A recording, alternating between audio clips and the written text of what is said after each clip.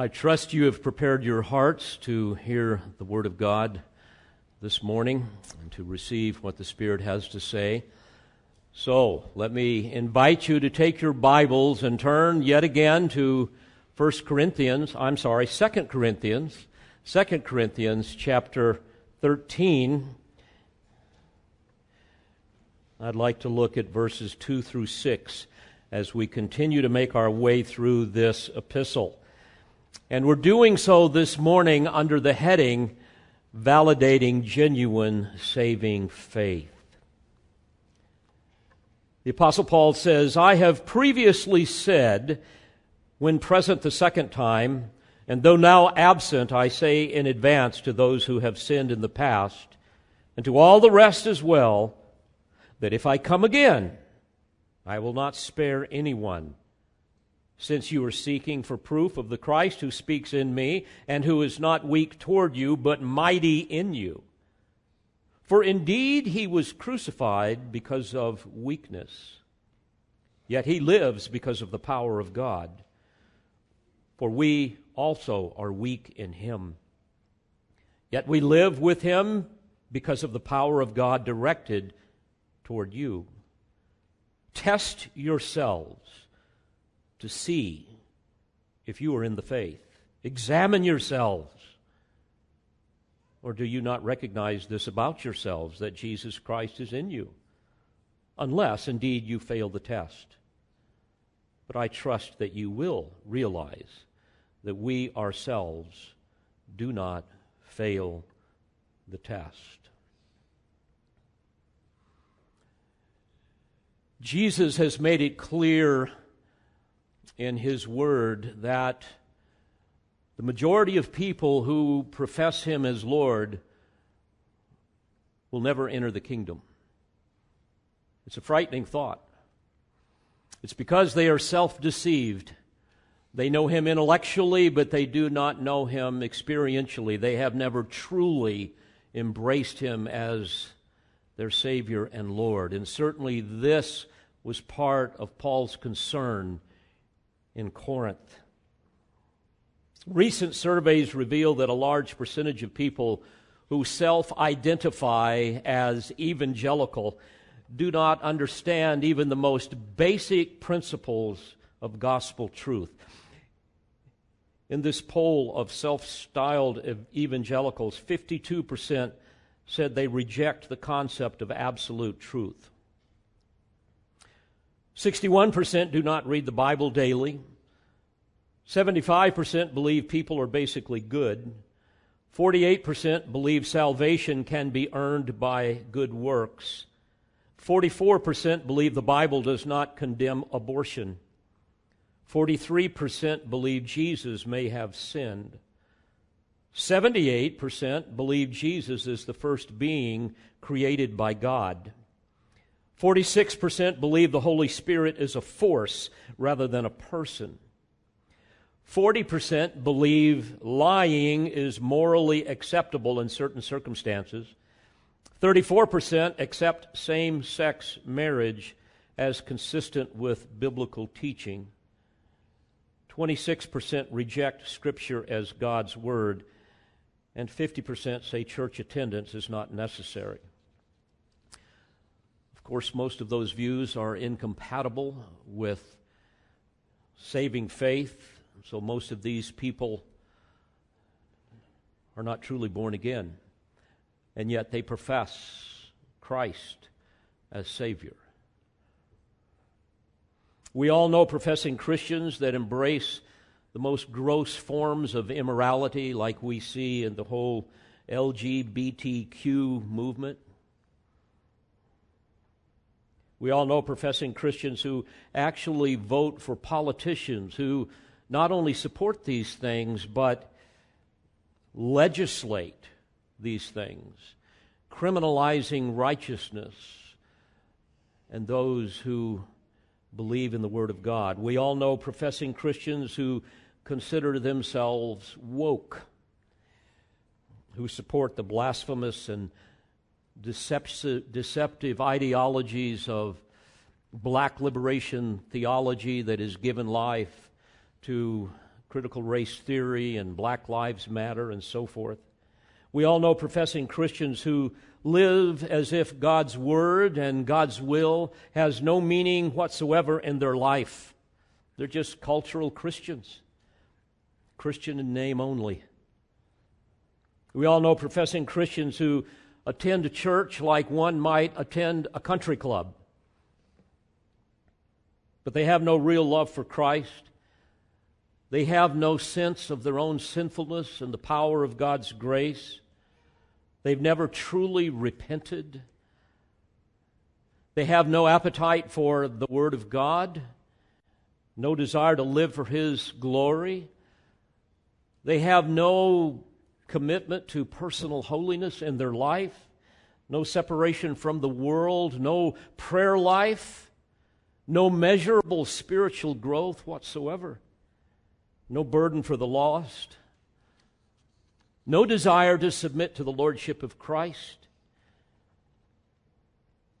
You will recall that Jesus addressed this issue when He spoke to the mass of disciples that were following Him. In Luke 6:46, He said, "Why do you call me Lord, Lord, and do not do what I say?" Countless numbers of professing Christians today believe in Jesus intellectually, and they like to socialize with other Christians. They even like to embrace many aspects of Christian morality and tradition, but they only give lip service to the lordship of Christ in their life. They have no desire to be His willing slave and obey Him come what may. Knowing this danger of self-deception, Jesus went on to say, "Everyone who comes to me and hears my words and acts on them, I will show you whom he is like. He is like a man building a house who dug deep and laid a foundation on the rock. And when a flood occurred, the torrent burst against that house and could not shake it because it had been built well. But the one who has heard and has not acted accordingly is like a man who built a house on the ground without any foundation, and the torrent burst against it, and immediately it collapsed, and the ruin of that house was great." This was Paul's great concern for those people in the church at Corinth. Many of them had foolishly embraced the false teaching of the false apostles who were doing everything they could to undermine Paul's apostolic authority. And it's little wonder that they also refused to repent of the sins that were listed in chapter 12, verse 20. The sins of strife, jealousy, angry tempers, disputes, slanders, gossip, arrogance, disturbances. And those who have sinned in the past, he says, and not repented of the impurity, immorality, and sensuality which they have practiced. So it was a serious problem. At a most fundamental level, some were still just unsubmissive. They were rebellious. They didn't really care what the Apostle Paul had taught them. They refused to submit to God's authority, which is the very essence of sin. And God's authority was revealed to them through the words of the inspired Apostle Paul, whom many of them have now rejected. And unlike the false apostles who spoke on their own authority, Paul, according to 2 Corinthians 4:5, did not preach himself, but Christ Jesus as Lord, and himself as the Corinthians' bondservant for Jesus' sake. But many of the people had been led astray by the satanic deceptions of the false apostles that were teaching them. Unlike Paul, who spoke, according to 2 Corinthians 6, beginning in verse 6, in purity, in knowledge, in patience, in kindness, in the Holy Spirit, in genuine love, in the word of truth, in the power of God, by the weapons of righteousness for the right hand and the left. But sadly, many professing Christians today are like this. They refuse to submit themselves to the authority of Scripture. They disregard the inspiration of Scripture. And many preachers reject the authority of Scripture, even in their preaching, in that they deny and they distort or they ignore various passages of Scripture, things that are clearly taught in His Word. We see this all the time. For example, God clearly forbids women to have authority and preach in the church, but what do we see? Women preachers everywhere, growing rapidly. Seminaries filling up with women who want to be preachers. He forbids the adding to or the subtracting from the closed canon of Scripture, but what do we see? People all over the place claiming that God spoke to them, that they have received special revelation from God. He says anyone who preaches a different gospel is to be cursed. And what do we see? A prosperity gospel or a social justice gospel. He says the church is to be led by elders who meet the qualifications of 1 Timothy 3 and Titus 1. But what do we see? Many churches being led by women or by men that are clearly unqualified, or the church becoming a democracy ruled by the congregation. He gave instruction in 1 Timothy 3:15, so that you will know how one ought to conduct himself in the household of God, which is the church of the living God, the pillar and the support of the truth. But instead of believing this and living consistently with this, we see modern evangelicalism embracing the man-centered gospels and the worldly ministry philosophies of evangelical pragmatism that seeks to make the church more attractive and more relevant to the culture. A church that is less dogmatic, more therapeutic, more entertaining, more politically correct. He warns that neither fornicators, nor idolaters, nor adulterers, nor effeminate, nor homosexuals shall inherit the kingdom of God in 1 Corinthians 6. But today we see ostensibly evangelical churches not only embracing these things, but ordaining these people to be pastors. And then when faithful preachers do preach the Word of God, which is their only source of authority, we see the culture mocking them and canceling them. Yesterday I was asked to be part of what was called a webinar. I've never done one before. And it was moderated by a dear pastor from Krakow, Poland. And it was designed to help people understand my latest book, Why America Hates Biblical Christianity. But I was told that Facebook would not promote it because it did not meet their community standards. And we're going to see more and more of that. You know, every pastor, indeed every believer, must decide who they're going to serve. Are you going to serve the Lord, or are you going to serve yourself? Who are you going to fear? Are you going to fear God, or are you going to fear man? But remember this, as Peter said in 1 Peter 4:11, whoever speaks, wrote Peter, is to speak, as it were, the utterances of God. Similarly, Paul instructed Titus in Titus 2:15, these things speak and exhort and reprove with all authority. Let no one disregard you. Moreover, he exhorted Timothy in 1 Timothy 4:11, these things prescribe, which means to instruct with authority. These things prescribe and teach. And to be sure, Paul knew where this rebellion in the church was going to lead. And all we have to do is look around in our culture, not just here in the United States, but all across the world, and we see where rebellion against the authority of God, as He has revealed Himself in Scriptures, is going to lead.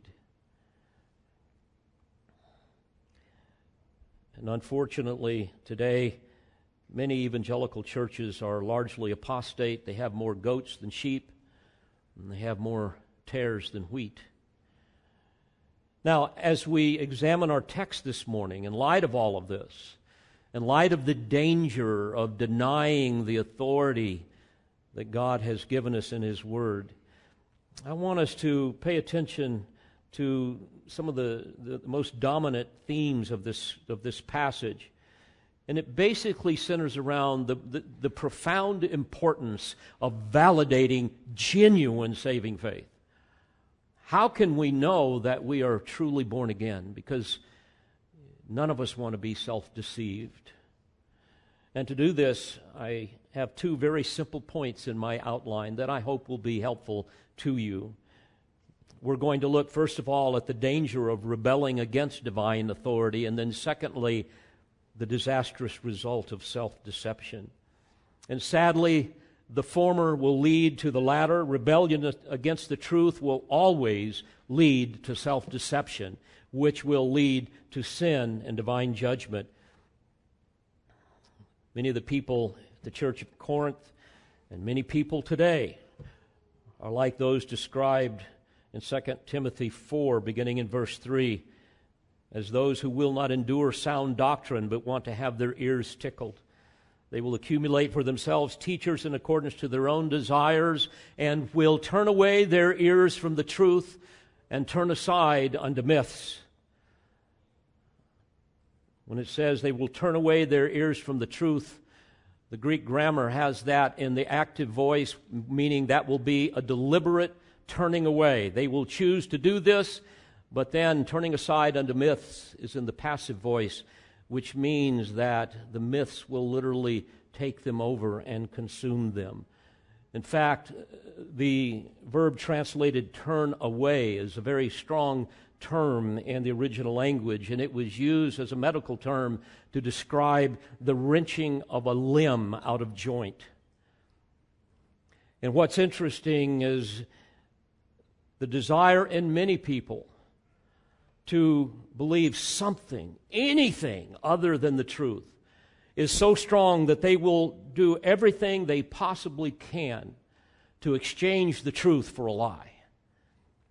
And unfortunately, they will come up with things that will satisfy their own personal pleasures and their own theological preferences, even if their theology is absurd and demonstrably false and cannot stand up to the scrutiny of exegesis.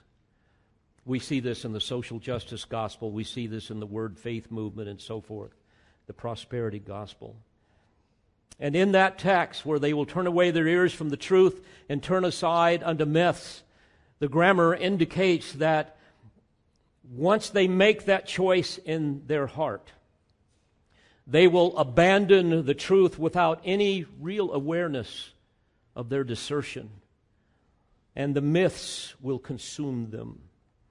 This is consistent with what we see in Romans 1, where people refuse to believe the truth of who God is, the truth of the gospel, and so forth. And God gives them over the wrath of divine abandonment. And you will recall there's a 3-stage process there. They will first be given over to sordid immorality, and then secondly to shameless homosexuality, and finally the third stage is shocking depravity. Well, all of this, dear friends, begins when a man or a woman rebels against the authority that God has given us in His Word. And this is the very first point that I would submit to you, the danger of rebelling against divine authority. Now notice verse 2. Paul says, I have previously said, when present the second time, and though now absent, I say in advance to those who have sinned in the past, and to all the rest as well, that if I come again, I will not spare anyone. You will recall here now he is referring to his willingness to exercise his apostolic authority in disciplining those who refuse to repent of these ongoing sinful patterns. He goes on to say in verse 3, "Since you are seeking for proof of the Christ who speaks in me, and who is not weak toward you, but mighty in you." And indeed, he was mighty in many of them. It was Christ who raised them from spiritual death to spiritual life. And he's arguing this now. I want you people to see this. Yes, it was Christ who took upon himself the weakness of human flesh in his incarnation. The Word of God says that he emptied himself in Philippians 2:7, taking on the form of a bondservant and being made in the likeness of men. We know that he came the first time in utter obscurity. He was born in a manger, raised by carpenter peasants in a no-name town of Nazareth. And he said of himself in Matthew 8:20, "The foxes have holes, and the birds of the air have nests, but the Son of Man has nowhere to lay his head." He didn't even have a jet to fly in for his ministry. No ministry empire. No entourage to carry his bags. Isaiah tells us in chapter 53, verse 3, that he was despised and forsaken of men, a man of sorrows and acquainted with grief. And like one from whom men hide their face, he was despised, and we did not esteem him. And yet, dear friends, in his weakness, he bore our sins in his body on a Roman cross. And he was raised from the dead, and he now sits at the right hand of the Father. Can there be any greater evidence of his power to save and to sanctify? So Paul is saying, those of you who have decided to turn away from divine truth that I've taught you, those of you who are believing the scurrilous lies of these false apostles, those of you who believe that because I was meek and gentle toward you, that somehow I am weak, you're in for a big surprise when I come again. Because I am going to confront this, I am going to discipline this, I'm going to discipline all of you who persist in your rebellion.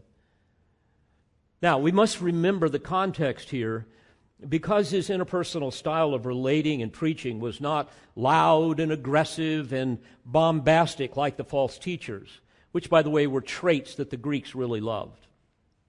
They decided that because he wasn't this way, well, he's probably not an apostle after all, because this is what an apostle really needs to be like.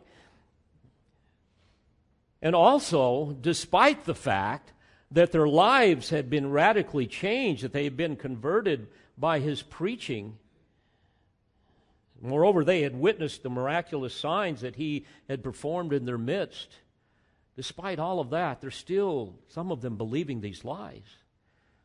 Again, in 2 Corinthians 12:12, Paul says, "The signs of a true apostle were performed among you with all perseverance by signs and wonders and miracles." And yet you're still believing these ridiculous things? So Paul is saying, look, folks, don't misrepresent my gentleness in trying to restore you as a sign of weakness, as though Christ does not speak in me. Verse 4, "For indeed he was crucified because of weakness, yet he lives." In other words, he has been resurrected from the dead.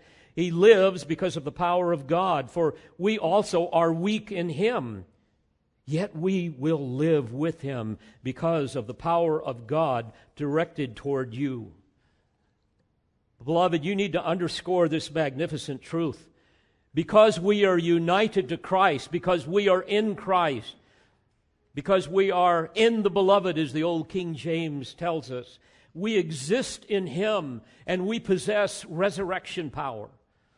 And someday we are going to be able to manifest that at the right time.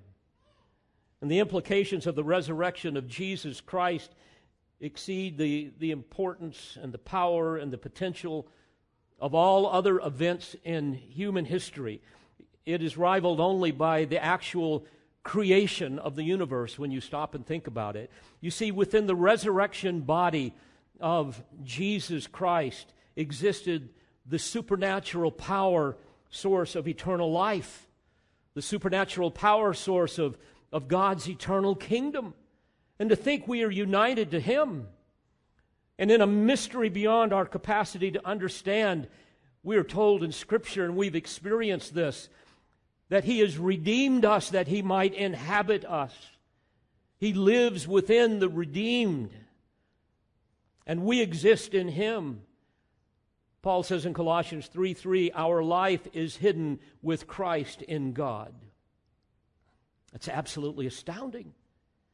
And Paul says in Romans 8:11, if the Spirit of Him who raised Jesus from the dead dwells in you, He who raised Christ from the dead will also give life to your mortal bodies through His Spirit who dwells in you.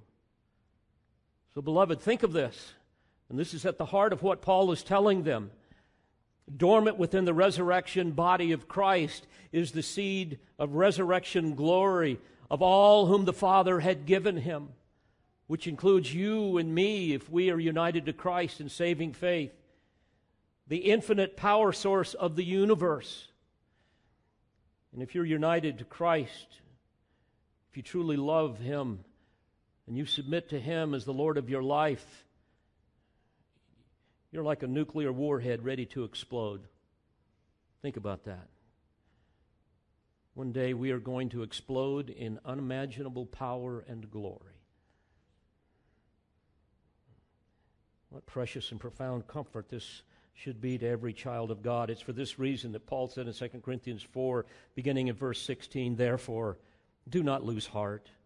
But though our outer man is decaying, yet our inner man is being renewed day by day, for momentary light affliction is producing for us an eternal weight of glory far beyond all comparison. While we look not at the things which are seen, but at the things which are not seen. For the things which are seen are temporal, but the things which are not seen are eternal. You know, friends, we all have those times when suddenly we feel like we're out of resources, right? Where we just find ourselves in a sense of desperation. Perhaps we're fatigued, we're overwhelmed, we want to collapse in despair, but by the power of Christ to whom we are united, can't we all identify with those times when suddenly in the midst of our pain and our sorrow and our weakness, we experience an inexplicable sense of the divine presence? His Word becomes real to us in ways that we have heretofore not ever even really imagined. And suddenly the power of Christ fills our heart, and the peace of God, which surpasses all comprehension, guards our hearts and our minds in Christ Jesus. You know, when sin's temptation seems overwhelming, remember what Paul said in Romans 6, beginning in verse 4. Therefore, we have been buried with Him through baptism into death, so that as Christ was raised from the dead through the glory of the Father, so we too might walk in newness of life. For if we have become united with Him in the likeness of His death, certainly we shall also be in the likeness of His resurrection. Knowing this, that our old self was crucified with Him, in order that our body of sin might be done away with, so that we would no longer be slaves to sin, for He who has died is freed from sin. Now, if we have died with Christ, we believe that we shall also live with Him, knowing that Christ, having been raised from the dead, is never to die again. Death no longer is master over Him. For the death that He died to sin once for all, but the life that He lives to God. Even so, consider yourselves to be dead to sin, but alive to God in Christ Jesus. Now, the Apostle Paul had repeatedly underscored his own weaknesses in his epistles to the Corinthians. You will recall in 2 Corinthians 12, instead of running from his weakness, he described what God was doing in his life. You remember he implored the Lord 3 times that He might remove a thorn in the flesh, a messenger of Satan sent to torment him, to keep him from exalting himself. But you will remember that Jesus answered Paul, and Paul reveals this in that chapter, and he says, my grace is sufficient for you, for power is perfected in weakness. Most gladly, therefore, Paul says, I will rather boast about my weaknesses, so that the power of Christ may dwell in me. Therefore, I am well content with weaknesses, with insults, with distresses, with persecutions, with difficulties for Christ's sake. For when I am weak, then I am strong. And dear friends, it is this kind of power brought about by the weakness that he understood and the things that God brought into his life. It is because of these things that the power of God operated freely in his life and in his ministry. And it is this power that will be unleashed upon these unrepentant people who refuse to submit to God's authority and who persist in their rebellion. And I must add that since this power is always linked to the authority of God as he has revealed himself in his word, it will only be manifested by those who truly submit to that authority and to those who preach his word. John MacArthur said, if pastors and elders are to call the church to repentance and discipline those who refuse to repent, they must possess divine authority to do so. That authority rests in the Word of God, making it essential that it be preached and applied clearly, compellingly, and with conviction. He went on to say, those who persistently reject the authority of Scripture call into question the genuineness of their salvation. Well, this, of course, was what was going on in Corinth. I had a friend call me this week and said, Dave, I need to know how to respond. I've got this coworker and friend that I've known for a long time. He claims to be a believer. Every time we get together, he starts telling me how God is revealing all these things to him, and on and on and on. All of the bizarre kind of charismatic-y type of things. And he says he loves to challenge all the orthodox doctrines, and all of his truth claims are validated by his experience, not by exegesis. And I wrote one of the things down. He said, he has an answer for everything, but it's always some strange, twisted answer. Well, that's evidence of the kind of person that rejects the authority of Scripture, the kind of person who has turned away their ears from the truth, and they've turned aside unto myths. 1 Corinthians 2:14, this is described in the context of the natural man, the unsaved man. And there we read, but a natural man does not accept the things of the Spirit of God, for they are foolishness to him, and he cannot understand them because they are spiritually appraised. In other words, they're bereft of illuminating grace that is only the result of the divine presence of the Holy Spirit, so they have no ability to discern spiritual truth. Their eyes are blinded by the god of this world. They are self-deceived. They are like the mathematical fool who will always believe that 2 + 2 is 5. Findlay says, quote, the unspiritual are out of court as religious critics. They are deaf men judging music. Well stated. Therefore, these kind of people rebel against God. And as we've studied before, we are to reject a factious man, Titus 3:10 and 11. Reject a herotikos after a first and second warning, knowing that such a man is perverted and sinning and is self-condemned. So first we see the danger here that he's dealing with, the danger of rebelling against divine authority. And this moves to really the heart of this whole passage, and that's the disastrous result of self-deception. Notice what he tells them. Verse 5, test yourselves to see if you are in the faith. Examine yourselves. In other words, determine whether or not you're a true believer, a true Christian, or do you just possess some phony faith? Dear friends, please hear this. Never underestimate the power of self-deception in your own heart. You know, we can convince ourselves of virtually anything, can't we? We can rationalize, we can justify our sin, even the most grievous sins. We are hopelessly biased in our own favor. We can pretend so effectively that we can actually convince ourselves of that which is false, which may include just the genuineness of our faith. And frankly, unless you discard your costume of religious hypocrisy, one day that costume will testify against you, and it will become your grave clothes for eternity. It's for this reason that self-examination is a prerequisite for coming to the Lord's table.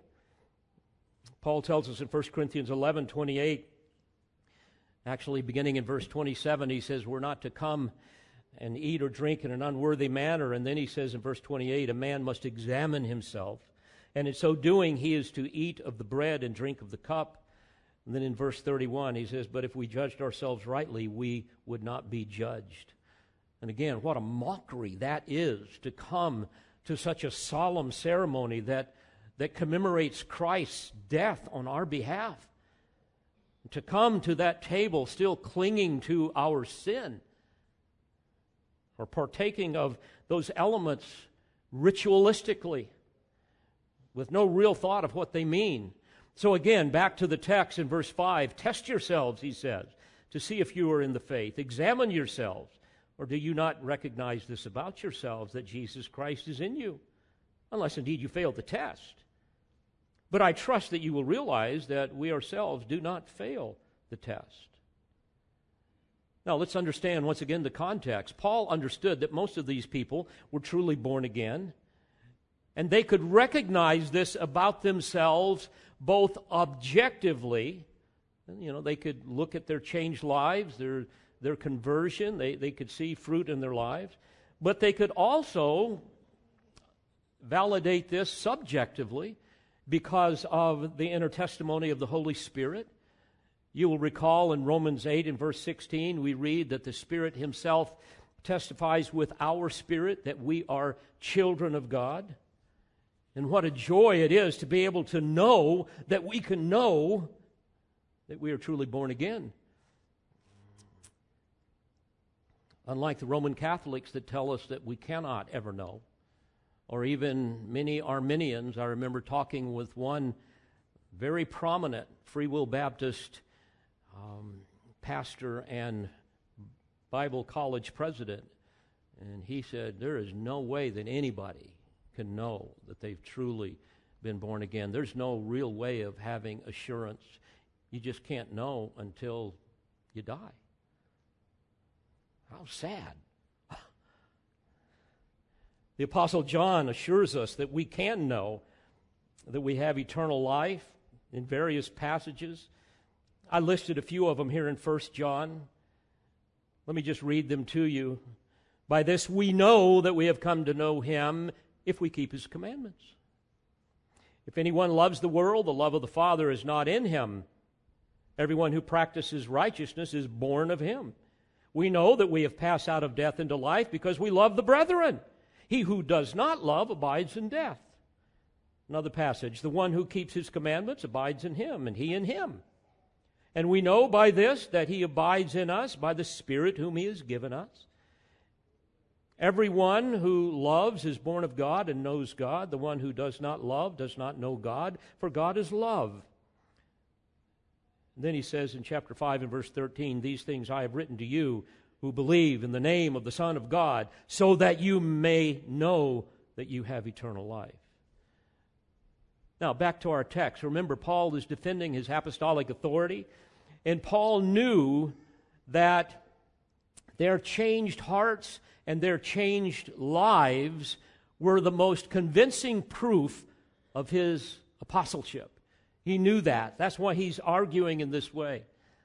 But Paul also knew that there were still those who inwardly rebelled against God's authority. They had no desire to submit to the lordship of Christ, and they remained unrepentant. They were self-deceived.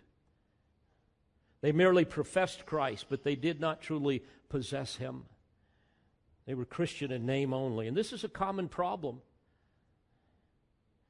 Most people believe that if you have made some profession of faith, if you've prayed some prayer, or in some cases walked an aisle and prayed the prayer, then that validates your faith.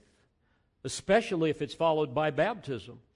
But you will remember what Jesus said in Luke 8 in verse 13, the parable of the sower and the seed of the gospel. He said, those on the rocky soil are those who, when they hear, they receive the word with joy. And these have no firm root. They believe for a while, and in time of temptation fall away. In other words, they made the profession, but it wasn't real. He went on to say, the seed which fell among the thorns, these are the ones who have heard, and as they go on their way, they are choked with worries and riches and pleasures of this life, and bring no fruit to maturity. So just having a mere profession of faith doesn't validate the genuineness of it. Some convince themselves of their salvation on the basis of having an intellectual understanding of the gospel. They believe the facts of the gospel, but they have no real conviction of sin, no real love for Christ, no hungering or thirsting for righteousness.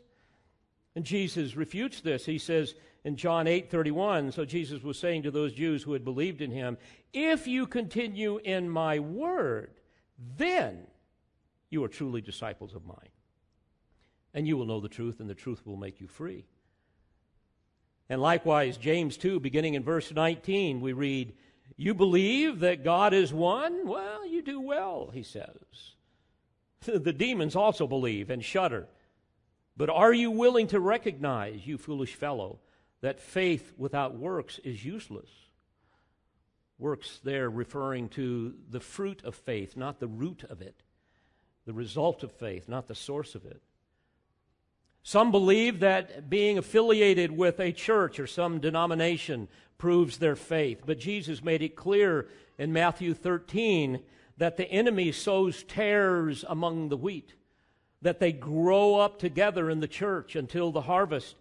And in verse 30 we read, and in the time of the harvest I will say to the reapers, first gather up the tares and bind them in bundles to burn them up, but gather the wheat into my barn. And as I alluded to earlier in Matthew 7, beginning in verse 21, Jesus says, not everyone who says to me, Lord, Lord, will enter the kingdom of heaven. But then he describes those who will. But he who does the will of my Father who is in heaven will enter. In other words, those who submit to the lordship of Christ and to the authority of my word, those are the ones that are truly regenerate. Then he went on to say, many will say to me on that day, Lord, Lord, did we not prophesy in your name, and in your name cast out demons, and in your name perform many miracles? In other words, didn't we do all of these religious activities? Surely that proves that we are born again. And he says, I will declare to them, I never knew you. Depart from me, you who practice lawlessness. So just having church affiliation, being involved in ministry, doesn't necessarily validate your faith. Other people validate the genuineness of their faith by their outward, their visible morality. Well, boy, if that's the case, heaven will be filled with Pharisees, right? So you can't prove it on that basis. Others validate the genuineness of their faith because they are convicted of sin. Well, Judas Iscariot was convicted of sin. He felt remorse over his sin, you will recall. He returned the 30 pieces of silver to the chief priests and elders, saying, I have sinned by betraying innocent blood. So that's not a mark, necessarily, in and of itself, of genuine saving faith. Well, I know you're asking, well, Pastor, what are some of the marks of genuine saving faith? Because those things don't necessarily prove, and in some ways disprove, the genuineness of faith. Let me give you 6 very basic categories. One of the first marks of a person that has truly been born again, and you can examine your own life here in light of this, is that of brokenness over sin. A person who has truly come to faith in Christ realizes first and foremost that they have offended a holy God, that they have violated His law, and they're terrified of the judgment that they deserve. They understand that all that they are and all that they do are fundamentally offensive to a holy God, that they've been born in sin. They understand that they have an innate inability to conform to the moral character and desires of God. Unlike the self-righteous Pharisee in Luke 18, remember how he bragged about his spiritual merit? A person that's truly been born again will be like the tax collector described in verse 13. The tax collector, standing some distance away, was even unwilling to lift up his eyes to heaven, but was beating his breast, saying, "God, be merciful to me, the sinner." That's the stuff of genuine saving faith. This is the man or the woman who recognizes his or her spiritual bankruptcy. As Jesus said in Matthew 5, verse 3, "Blessed are the poor in spirit, for theirs is the kingdom of heaven. Blessed are those who mourn, for they shall be comforted." This is the person that comes to the Lord and says, "Nothing in my hands I bring. Simply to thy cross I cling. Naked come to thee for dress. Helpless look to thee for grace. Foul I to the fountain fly. Wash me, Savior, or I die." That's the stuff of genuine saving faith. Not only would you look for brokenness of sin, but you must have belief in the person and the work of the Lord Jesus Christ. This is the essence of the gospel. You must understand that sinful man can never be reconciled to a holy God apart from faith in the one substitute who paid the penalty for our sin. That it was Jesus Christ, the second member of the Trinity, the Son of the living God, that died and was buried and was raised again from the dead. It's for this reason that Paul says in Romans 10, beginning in verse 9, "If you confess with your mouth Jesus as Lord, and believe in your heart that God raised him from the dead, you will be saved." Have you done that, dear friend? For with the heart a person believes, resulting in righteousness, and with the mouth he confesses, resulting in salvation. For the Scripture says, "Whoever believes in him will not be disappointed." We can go to the Gospel of John and we can see on every page how John reveals the glory of Christ, the deity of Christ.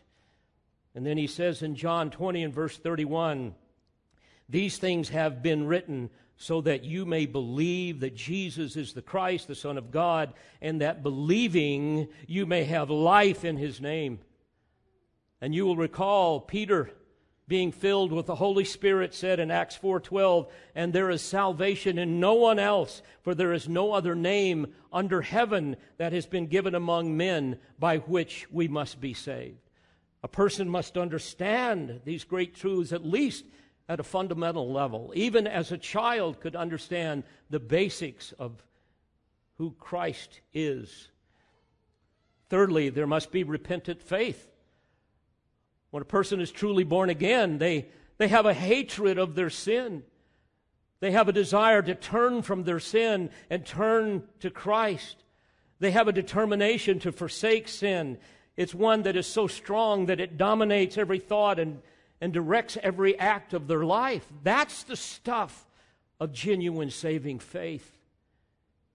You will recall the first recorded word Jesus spoke at the outset of his public ministry was, "Repent. Repent, for the kingdom of heaven is at hand." A person that understands this because the Spirit of God is at work in his heart or her heart will say, "Father, forgive me. I see the horror of my sin. It's everywhere, and I'm crying out to you for mercy. Forgive me, and I want to walk in a totally different direction by your power, by your grace."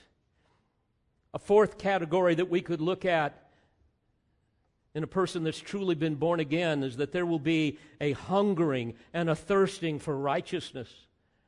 Again, Jesus said in Matthew 5:6, "Blessed are those who hunger and thirst for righteousness, for they shall be satisfied." This is a person who has a longing to be like Christ, a longing to manifest the glory of Christ in their life, a passionate desire to know Christ and to live a life that is pleasing to Him. This is a person that has a passionate love for God and a desire for intimate fellowship with Him. A desire so strong that prayer becomes the very air that they breathe.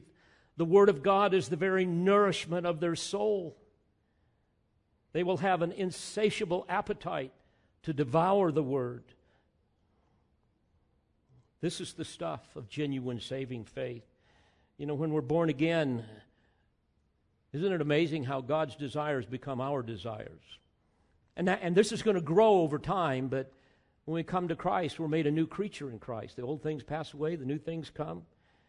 He causes us, according to Romans 6:17, to become obedient from the heart to that form of teaching to which we were committed. Forget about the externals. It's the heart.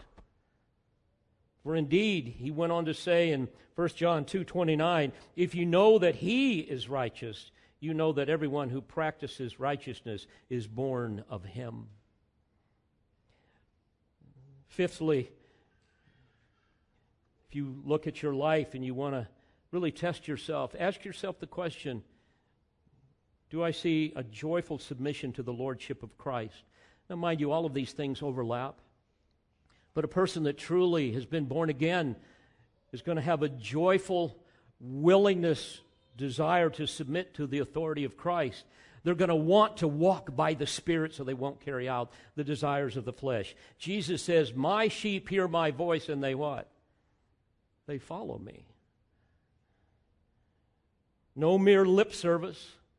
Not a mere hearer of the word, oh boy, that was a good sermon, and then you live like the rest of the world during the week. But you're a doer of the word. Again, Matthew 7:21, not everyone who says to me, Lord, Lord, will enter the kingdom of heaven, but he who does the will of my Father who is in heaven will enter. There's that joyful submission to the Lordship of Christ. In John 8:31, Jesus says, if you abide in my word, then you are truly disciples of mine. Are you abiding in His word? In His upper room discourse, you will recall Jesus told His disciples in John 14, if you love me, you will keep my commandments. Verse 23 went on to say, if anyone loves me, he will keep my word, and my Father will love him, and we will come to him and make our abode with him. And then he says, he who does not love me does not keep my words, and the word which you hear is not mine, but the Father's who sent me. 1 John 2, beginning in verse 3, by this we know that we have come to know Him, if we keep His commandments. The one who says, I have come to know Him, and does not keep His commandments is a liar, and the truth is not in him. You say you're a Christian, and yet you believe these bizarre, idiotic, unbiblical things? And you claim to be a pastor, a Christian, you're part of a church that teaches things that clearly are in violation of what God has said in His Word? Dear friends, all I can say to you on the basis of Scripture is you are a liar, and the truth is not in you. You have no basis to claim genuine saving faith. He went on to say, but whoever keeps His word, in him the love of God has truly been perfected. By this we know that we are in Him. The one who says he abides in Him ought himself to walk in the same manner as He walked. And if I could give you one final test of genuine saving faith, that would be that this kind of person will have a love for God and a love for other people. What is the first and foremost commandment? That we love the Lord our God with all of our heart, mind, soul, and strength. And the second, that we love our neighbor as ourselves. Again, 1 John 5 and verse 2, by this we know that we love the children of God when we love God and observe His commandments. 1 John 2 and verse 9, the one who says he is in the light and yet hates his brother is in the darkness until now. The one who loves his brother abides in the light, and there is no cause for stumbling in him.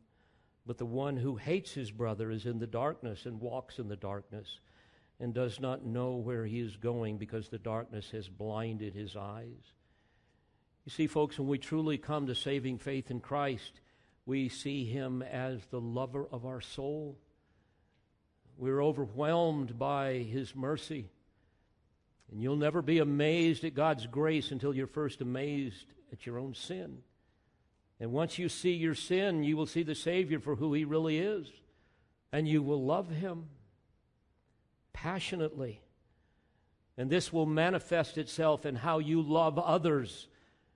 You will have a desire. It will not be a duty. It will be a desire to live out the one anothering passages in Scripture. Moreover, you will have a burden for the lost. You'll have a burden for your unsaved children and your unsaved family members and your unsaved friends. Beloved, these are the things you must look for when you examine your own heart. These are the attitudes and the actions of genuine saving faith. Test yourselves to see if you're in the faith. Examine yourselves. Or do you not recognize this about yourselves, that Jesus Christ is in you? And of course, Paul knew that most of them were going to say, yeah, I know he's in me. And by saying that, what would happen? It would validate his apostolic authority, because they would realize that they were saved because of what God had told them through the apostle. Unless indeed you fail the test. Dear friends, I plead with you as a minister of the gospel to examine your life. As best I can tell, most everybody that's a part of Calvary Bible Church truly knows and loves Christ. My goodness, you can just see it all over the place. But there may be some that are self-deceived. Only you know your own heart. But I am so thankful that we can have the assurance of salvation when we examine ourselves in light of what God has said in his word. Aren't you thankful for that? I don't know, it just makes me want to sing. And I'm so thankful for what God has done in my heart and hopefully in your heart. Let's pray together. Father, thank you for these glorious truths. May they impact our lives in a profound way. May we all enjoy the fullness of your grace in our lives. And for those that may not know you as Savior, I pray that today will be the day that they truly come to you in repentant faith. We thank you. We give you praise in Jesus' name. Amen. We pray you've been edified by this presentation. You've been listening to the teaching ministry of Calvary Bible Church in Jolton, Tennessee. For more information on Calvary Bible Church or for more audio, please visit our website at cbctn.org.